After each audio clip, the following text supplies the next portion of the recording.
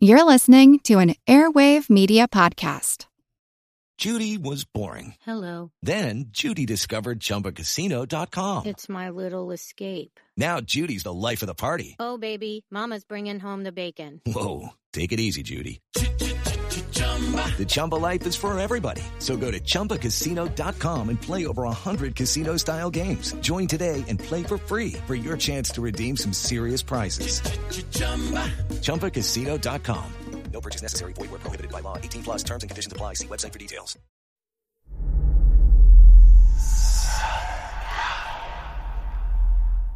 Hey, y'all. Spooky season is here. And if you're looking for a show to whet your appetite for a little haunted history, then I'd like to invite you to check out Southern Gothic, a chart-topping history podcast that explores some of the most infamous legends, folklore, ghost stories, and hauntings of the American South. We've covered all sorts of stuff from the Bell Witch of Tennessee to the disappearance of the Confederate submarine, the H.L. Hunley, not to mention our deep dives into the local lore of some of America's oldest and most haunted cities like New Orleans, Charleston, and St. Augustine. So if you're ready for a little good old-fashioned Halloween storytelling with a commitment to quality historical research, then be sure to check out Southern Gothic today. It's available now on all your favorite podcast apps.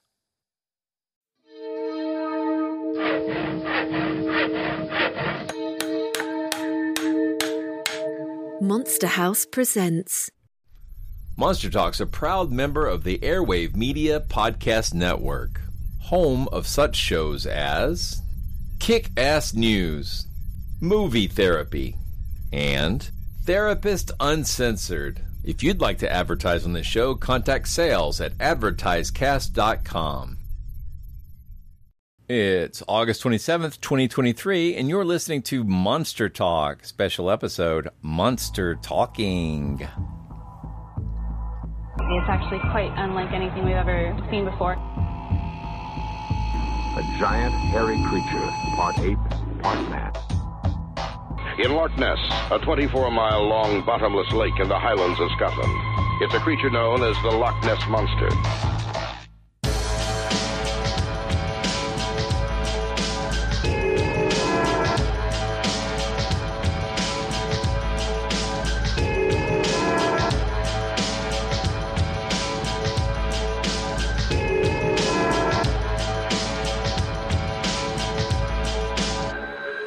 Monster Talk.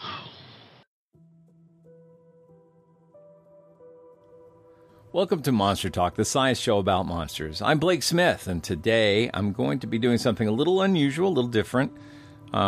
This is kind of a catching up with Monster Talk, and I'm trying to do this as a one-take, if I make a mistake, just let it go kind of approach. I'm treating this like a giant voicemail to the listener, so it's not the way I normally do an episode, and it's extremely grating on my mind because I'm such a perfectionist. I realize I often release shows with mistakes, but I assure you they bother me really badly.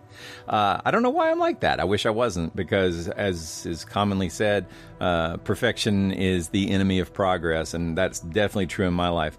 As you'll hear as I talk through some of the stuff that we've been working on, I tend to have way too many things on the stove cooking at once, and so delivering all these meals to the table at the same time is impossible, and just getting them out the door sometime means they've stewed for months or years, which is crazy. But that's how I live, and unfortunately, that's just one of those things I have to overcome. So I'm trying it. I'm doing it. Here we go. All right. So as you may notice, Karen's not here. She is back home in Australia visiting with family. She should be back soon. We're still in touch. We're still working on stuff together. And that's one of the things I enjoy about this show, is working with Karen and trying to find out what we're going to look into next. Now, behind the scenes, we're often doing our own research. And Karen's, as you can see from her Amazon authors page, is frequently producing books and short stories. You should check those out. But myself, I tend to do articles and not books, although my goal is always books.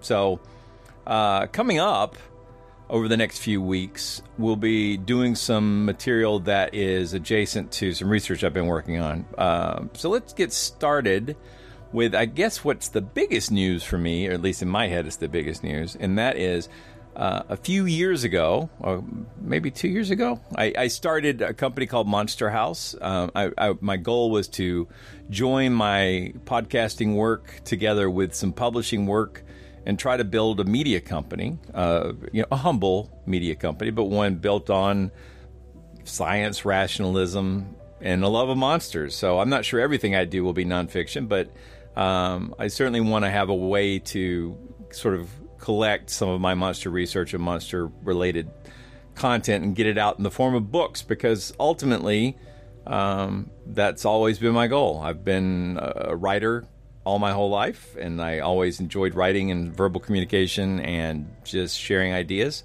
And I have an insatiable curiosity, and I like to write down what I've learned and hopefully share it with you guys. And I realize a lot of the content, especially the intros and outros of Monster Talk, that's me. I write those things, and I write articles, and I like to solve mysteries. And I think it was maybe, between 1997 and maybe 2007, I was living in sort of a skeptical researcher vacuum where I didn't really know anyone else in the skeptics community. And so having sort of escaped that vacuum, Monster Talk certainly introduced me to lots of colleagues in the research world, but also the fans and listeners of the show who are fans of monsters. And that's a wide swath of the world.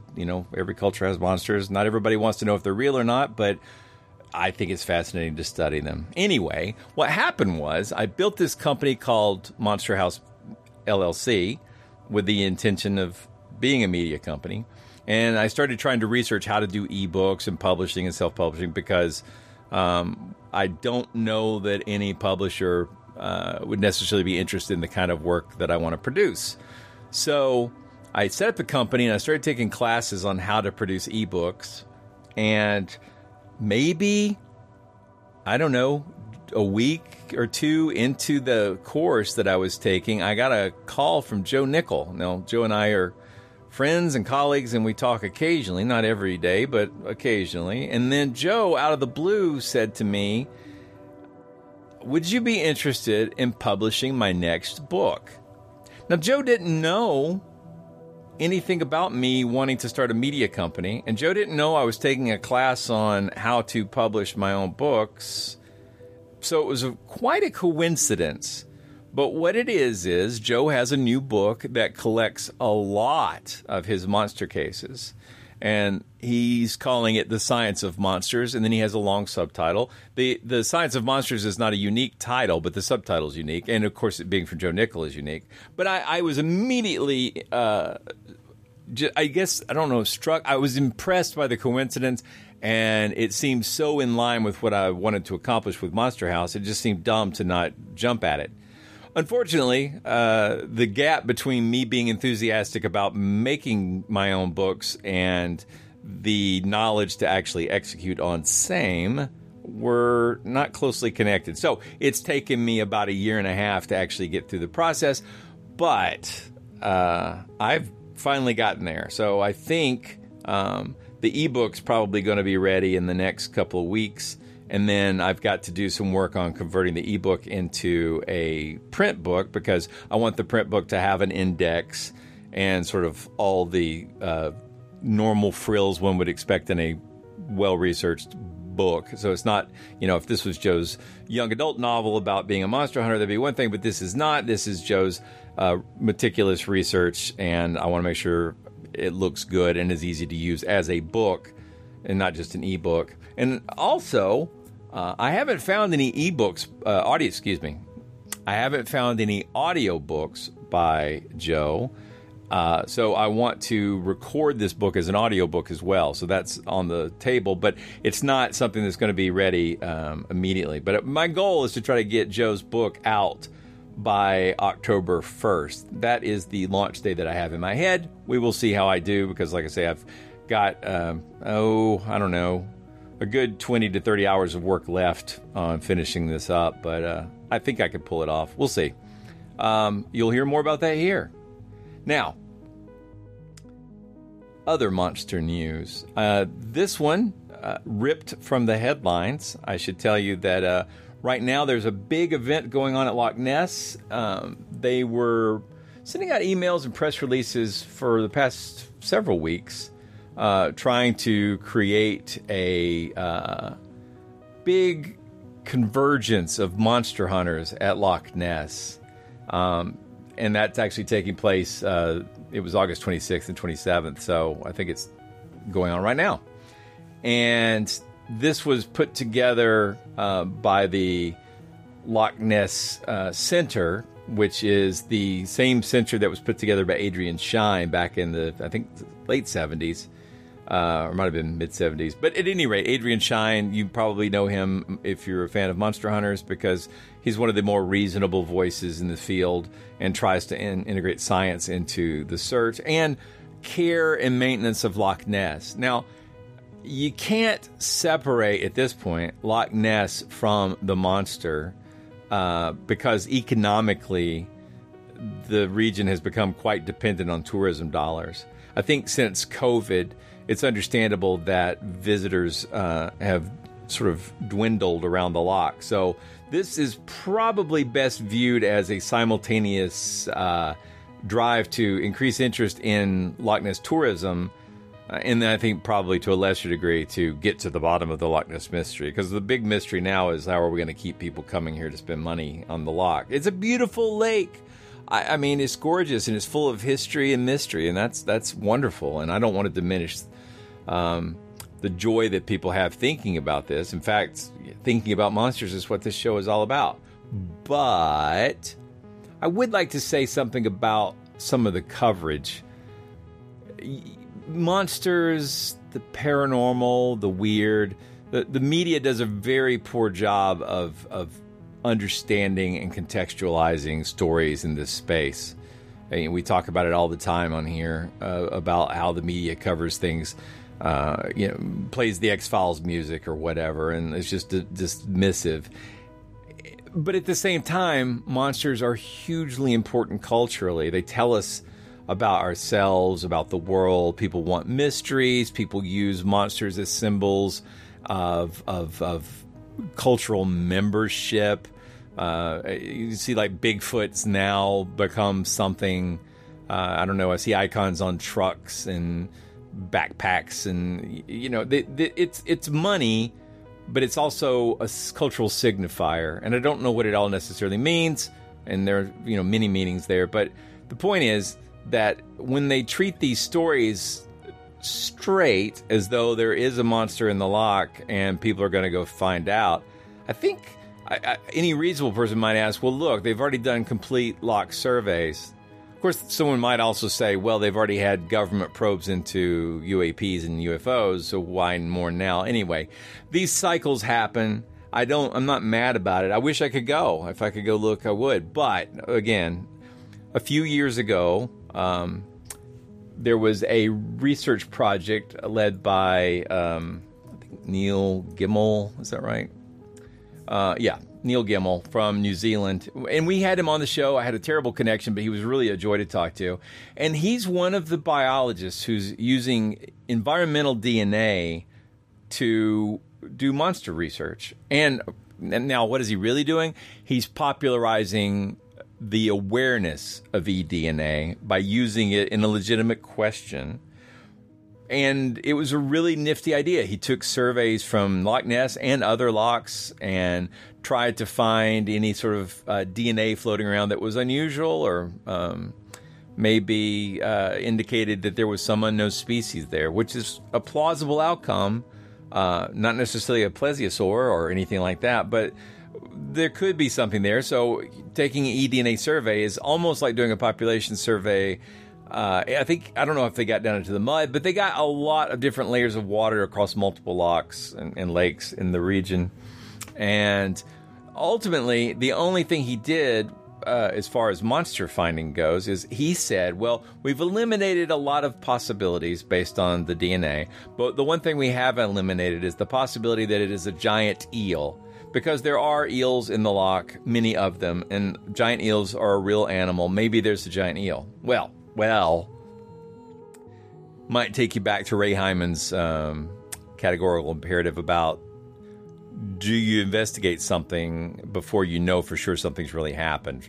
I'm mangling that. But basically, before you go try to find a solution to something, make sure there's really something to find a solution to. And I believe before Professor Gemmell went and led this research study, we already had a good understanding of what was going on in that lock.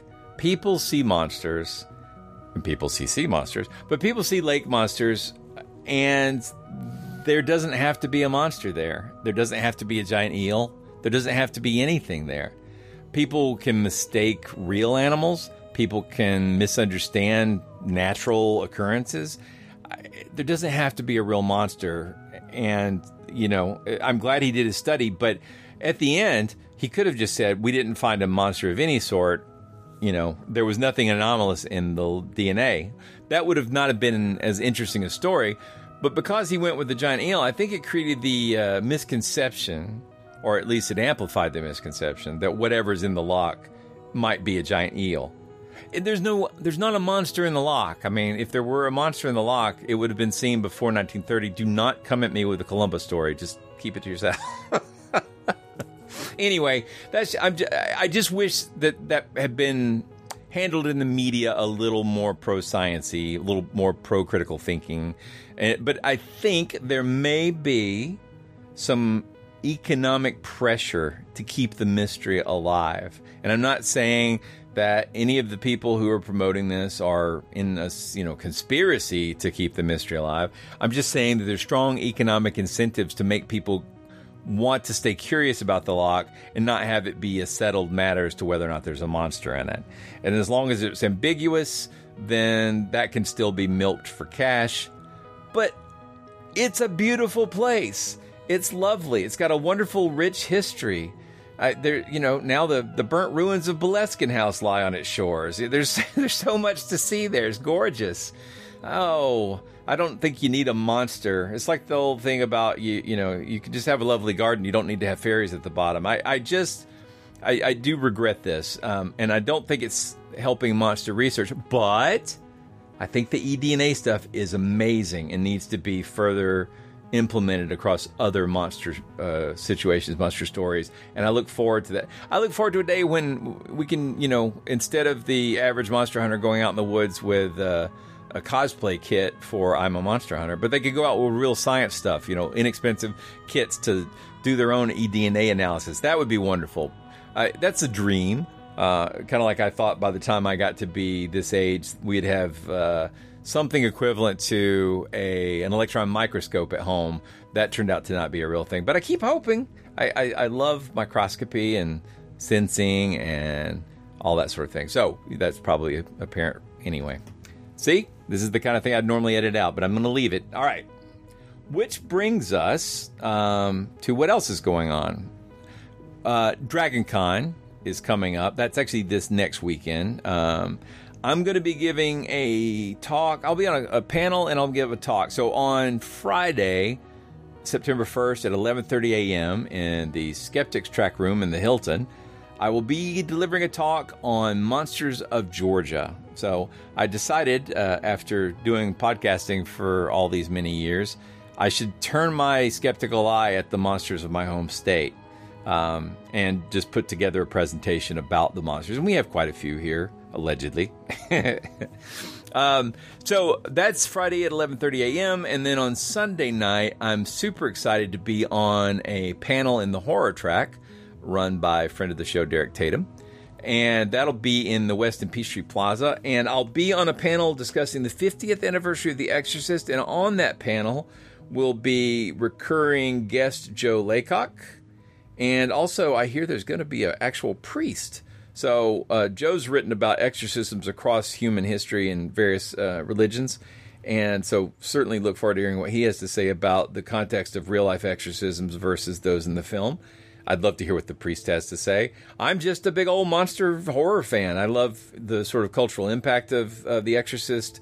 Well, I'm sure we'll be discussing the fact that Friedkin passed away, so at least a moment of silence. But that should be really interesting. I love panel. I like giving talks, but I love the sort of interactive moments that you have at a good convention like DragonCon where you've got various levels of expertise, but tons of enthusiasm for the topic, and you get to have the most interesting sort of discourse because you never know who's going to know something you didn't know. And it's just been great. I love DragonCon. I've been going as long as they've had the convention. So looking forward to that. Hope you get to see me or I get to meet you. So please do come up and say hi.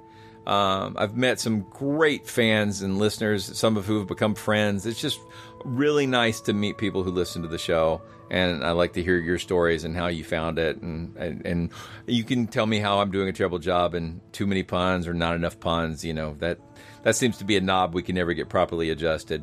So if you can't go to DragonCon, but you live in Georgia and you want to hear that talk about Monsters on Georgia, I will be presenting it a second time in October. So Sunday, October 15th at the Forsyth County Library that is in Cumming, Georgia. I'll put a link in the show notes that has all the details. And it's the same talk. I will be talking about Monsters of Georgia. Hello, it is Ryan, and we could all use an extra bright spot in our day, couldn't we? Just to make up for things like sitting in traffic, doing the dishes, counting your steps, you know, all the mundane stuff. That is why I'm such a big fan of Chumba Casino. Chumba Casino has all your favorite social casino-style games that you can play for free anytime, anywhere with daily bonuses. That should brighten your day a little. Actually, a lot. So sign up now at ChumbaCasino.com. That's ChumbaCasino.com. No purchase necessary. VGW Group. Void where prohibited by law. See terms and conditions. 18+. Hello, I'm Paul Giamatti. And I'm Stephen Asma. Each week on Chinwag, we dig into the weird topics you wonder about, that you care about. The stuff none of us are totally sure of, like the Bermuda Triangle, Mothman, consciousness, philosophy, UFOs, ghosts, or, say, Bigfoot. So who's to say that there's not alien species that are Sasquatch? Like I'd seen a ghost, and I would hear something walking and breathing. Maybe every path is right. I will accept as a premise that every path is right. That is a face on Mars, eyes, nose. It kind of looked like Wilson the volleyball. Some people enjoy the waves or whatever crashing, and I enjoy listening to a quantum physics audiobook. I do think there are many things in the world that we just don't understand and probably won't understand. That's our whole show. So join us every Wednesday on all major podcast platforms and find us on Instagram, TikTok, and Twitter at ChinwagPod and Wagon. So what are the Monsters of Georgia? You might be wondering, because, I mean, you know, like every state, we've got our own stuff. But one of the ones that I've known about for years, I even did an interview about it for Creative Loafing back in the day. I think that might have been 2009 or 10. Is a monster that is sometimes called Alti and sometimes called Altamahaha. And it's not exactly a lake monster, and it's not exactly a river monster. I think it might be one of America's few estuary monsters. That's kind of interesting. It is a sort of... It's sort of just depicted as reptilian, and it's sort of behaves like a mammal. It's quite an interesting thing. What happened was that sort of drove this thing was Joe Nickel again was telling me that he wanted to go do research on Alti, but you know he lives up in New York in the Buffalo area, and getting down to Georgia at his age and health is more strenuous, and it's more of a challenge than it used to be. So he asked me if I would do some of the footwork for him. So yes, it turned out that circumstances allowed me to make the 4-hour drive down to Darien, Georgia, where I went to the Darien Community Center and sort of like a welcome center, and they have there a statue of Alti and some information. That was sort of my starting point. And then I did a massive amount of newspaper articles, searches, on my books, and just did a general, broad sort of topic survey on Alti, and got together as much research material as I could to sort of piece together what is the story of Alti. And it's quite interesting. Now, Joe has written an article out of all this research, and I want to give him primacy on that because I did this research work to help him. His article, which he read to me over the phone, because Joe doesn't use computers, He read to me over the phone. I like it. It's good. But I will be doing my own presentation on that for both DragonCon and the this talk at the Forsyth County Library.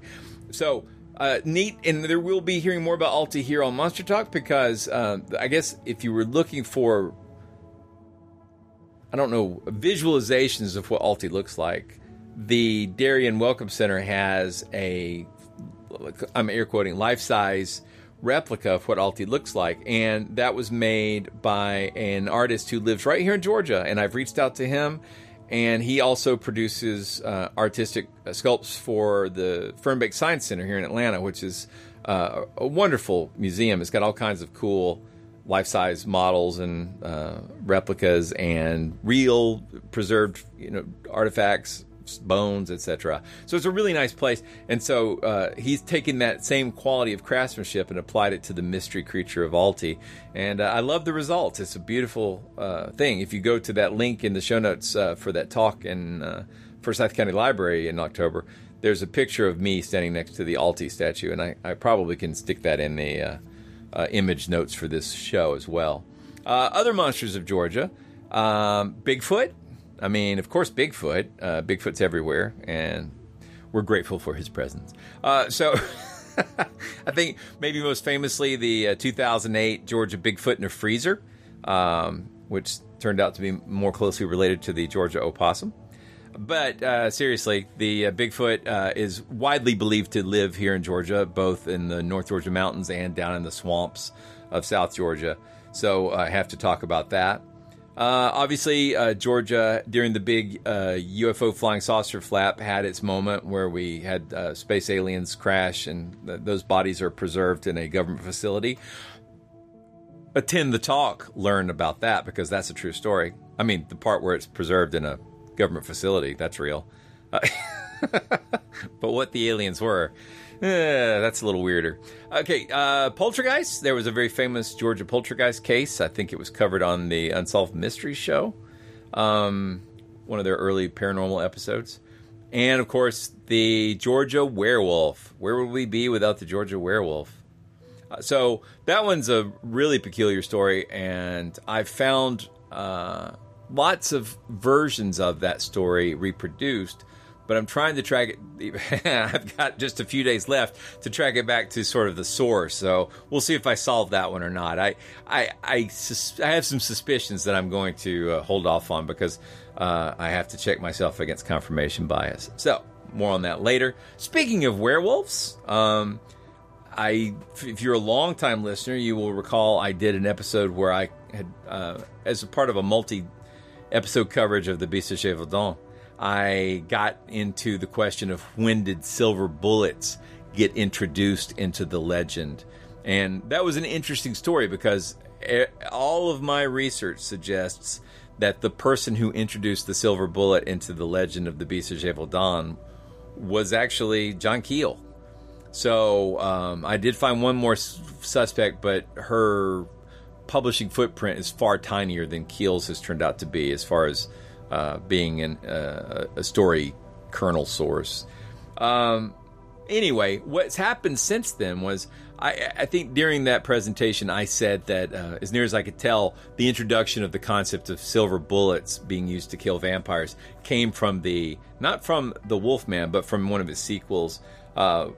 Silver killing a werewolf, yes, but Silver in particular, although even Silver killing a werewolf turned out to not be as part of the folklore as was previously commonly stated in monster books. It turns out to be a much more nuanced issue. Anyway, I need to go back and revisit that research because, thanks to the good folks over at formerly the HP Lovecraft Literary Podcast, now it's called Strange Studies of Strange Stories, they covered a werewolf story that predates the Wolfman, but had a silver bullet dispatch the werewolf. And so that was in the 1930s, I believe. But I need to update my research to reflect that because the cool thing about historical research or scientific research or anything like that where you're using a sort of rigid rules of evidence. So if you're being intellectually honest, if you find something that refutes a previous premise, you have to do something about that. So I'm not going to delete the old episode, but I'm going to go and revisit that research and see if I can find even more. Now, what I think part of that is I was looking into folklore and some fiction, but since that episode, I've tracked down a really robust body of additional sources to go through for trying to track it down, and just I really, as much as possible, want to see when the idea of two things. When did silver bullets get firmly entrenched as sort of the guaranteed trope for killing werewolves? Because remember, if you have heard that episode, the silver bullet killing a supernatural creature was previously witches. It was always witches. And it was really an early 20th century addition that silver had to be used to dispatch werewolves, per my research. If I find any more to contradict that, I will gladly share it, because I'd like to get to the bottom of how that happened. So, moving on from werewolves, another big project that I've been working on for months and months, maybe technically years, is my research into the Kentucky Goblins, the Kelly Hopkinsville Goblins. And I'm writing a massive roundup of all my research for a 2-part story that's going to be in the British magazine, The Skeptic. Michael Marsh has been extraordinarily patient with me on putting this together. If you enjoyed my hairy hands of Dartmoor or Devon research, then this will be along those lines. It's just pulling together every bit of all of the stories, legends, facts, theories, hypotheses.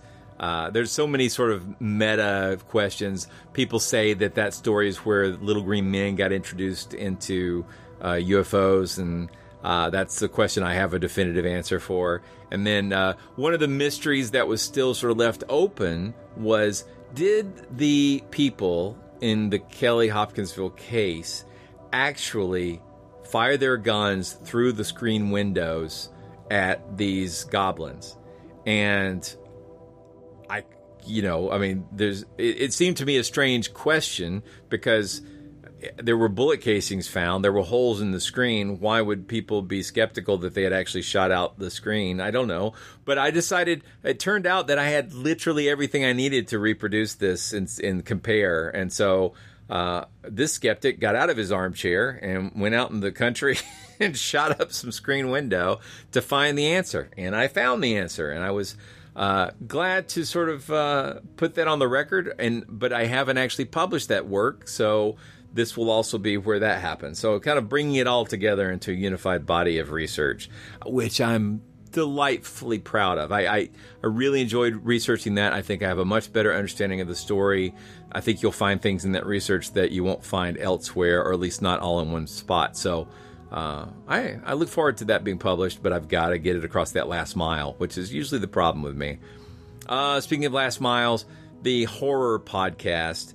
I've still got 2 more parts left on my tour of Italy. I've done all the footwork, but I haven't sat down and recorded. It's coming. I've been so busy on so many projects, it's been really hard to make time for that. But October is the spooky month, and it seems ridiculous to not at least get that out the door. I've got more interviews lined up for that show as well. That's a fun show. It's just the one that seems to take the longest to get around to working on. And it breaks my heart, because it's such fun to talk about stuff without having to worry about whether it's true or not. I have there's an ease of talking. Well, that's not true. I'm too much of a stickler for I don't want to spread misinformation. So I know I'm going to get things wrong sometimes, but I really don't want to. And so, especially with stuff around fandom, I get really caught up in, are we sure that's not just a rumor? Going back and checking old issues of Starlog and Fangoria and other monster magazines and newspaper articles, trying to get back and figure out where, does the IMDb trivia page, for example, that's about like Wikipedia. It's a great place to start, but you need to check your facts. Anyway, the horror podcast will be back. And then I've got my technology book, which I've continued to research and just need to sit down and get out the door. I just need to sit down and hammer out all the chapters from all my notes. So that might be another year out, but at least I've gotten more writing discipline being built up lately, which is great. So it's been my goodness, I've been talking for 30 minutes. I can't believe that. But maybe listeners of the show have no trouble believing I can talk for 30 minutes. Anyway, it's been a rough year. I mean, we've moved to almost a year ago, or around a year ago, we moved to a model where we started having ad inserts and being responsible for a weekly release. And that's challenging. It's really changed sort of the way we do the show. I think based on listener feedback, some of you really want deep dives, and I love deep dives, but some of you want nice, light, weekly content. And I think, well, we've been really trying to strike a balance where you get the deep dives, but sometimes they're broken up into 2 parts, or occasionally I just let the episode run long. But the machine wants to be fed. The machine needs content. And I don't ever want my content to be weak or frivolous just because there's a deadline to deliver. That's just not what I want to do for the show. The show's a show that I created out of a passion for this topic and for communicating science and critical thinking and puns, obviously. And I don't want it to turn into just another... People clearly enjoy shows where people just banter. I mean, that's morning radio is that, but that's not what this is. That's not what I want this show to be. I want this show to be monsters adjacent, science. Did I say adjacent? All right. You watch Clark and watch him close. You hear me? Anyway, so it's been a rough year. We've moved to I'm moving us to a seasonal model. I decided to call this first season with advertising like this is season 2. I may not stick with that. I don't know. I don't want to mess up people's numbering, but I really, as a longtime podcast listener, I get frustrated about how to organize things. I really do. This is why I have like a huge library of monster and mystery books, and I have them in the most vague sense of categorization because I have a hard time picking monolithic categories with which to categorize things. I have a hard time with that. So anyway, we've had a lot of health issues. It's been a really tight economic year. Karen's family's had a lot of health issues and finance issues. It's been rough. I cannot tell you how rough. I don't want to tell you because everybody's got their own problems, but I will say that it is only the support of Monster Talk listeners and in research of listeners that have kept, and the horror podcast listeners, is just the whole Monster House family of podcasts has kept my family afloat, has kept Karen's family afloat. And I feel like we're doing a good exchange here. I hope we're doing a good exchange here. We give you hopefully creepy, fun, monster science, if not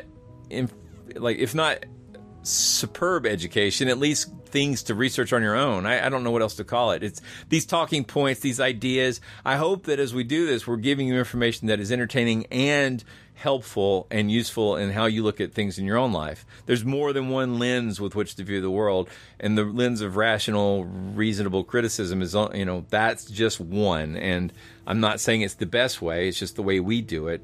But I hope we're doing something to give you value for your money. I hope that if you're giving money to us, that what you leave with is a sense that we're doing good work, because that's what I want. That's why I get up and do the show. That's why we're still passionate about it after doing it since 2009. These are questions we would be looking at anyway, and I'm proud of the work we've done trying to share that in a way that might be hopefully meaningful to you as well.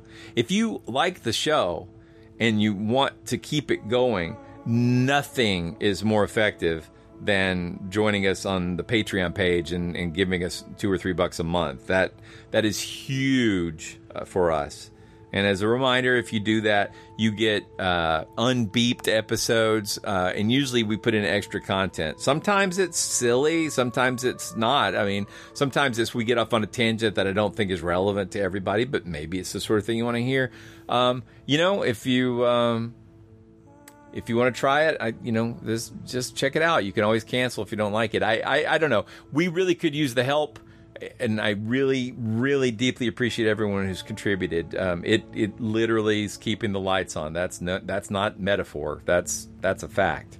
Anyway, I really hope this little view into what I'm working on gives you a few things to look forward to, things to participate in, and maybe a better understanding of why I have so much trouble getting stuff out the door, because I got clearly too many things cooking at the same time.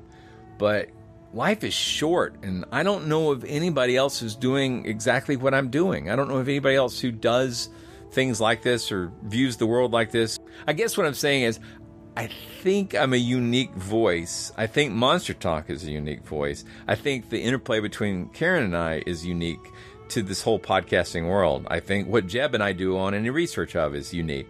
And if you know of anything that's comparable, I'd like to hear it, because I also like to listen to shows. So give me some feedback. You know, you can always reach us. I'm Blake at MonsterTalk.org. Karen's Karen at MonsterTalk.org. You can leave contents on our Patreon page. We love to hear from you. So if you know of other stuff I should be listening to, let me know. I'd love to hear about it. All right. I'm going to stop talking because, oh my God, I've crossed the 30-minute line by myself. I look forward to seeing some of you. I hope you enjoy the content that comes out of this work.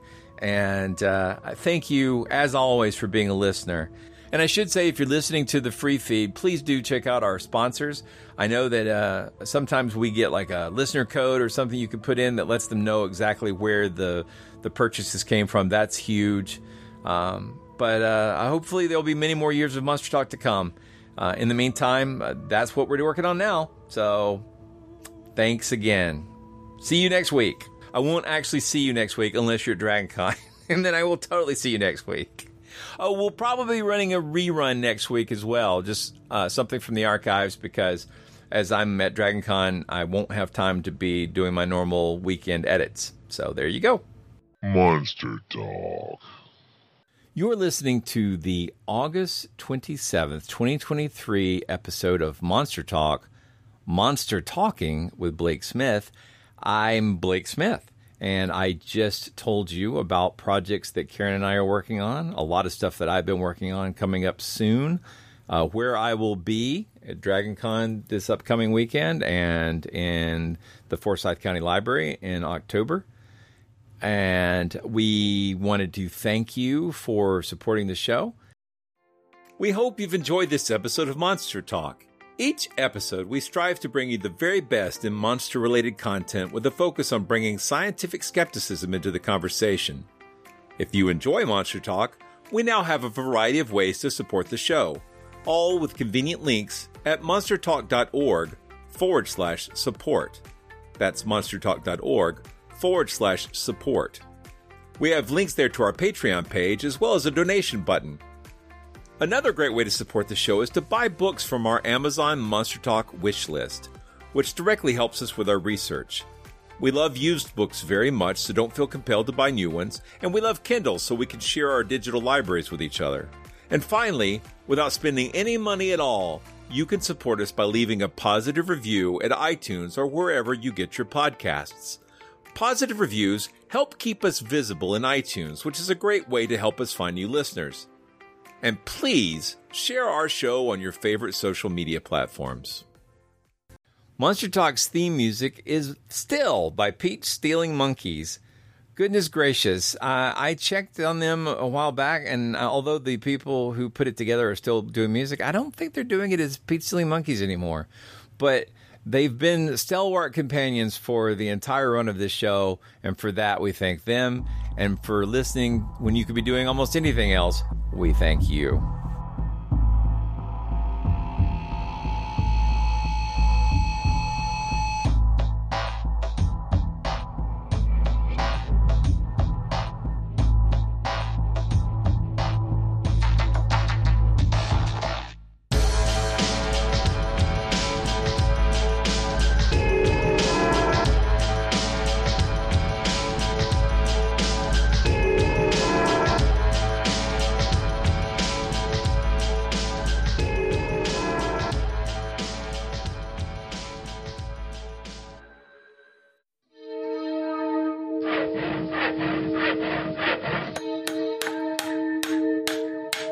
This has been a Monster House presentation.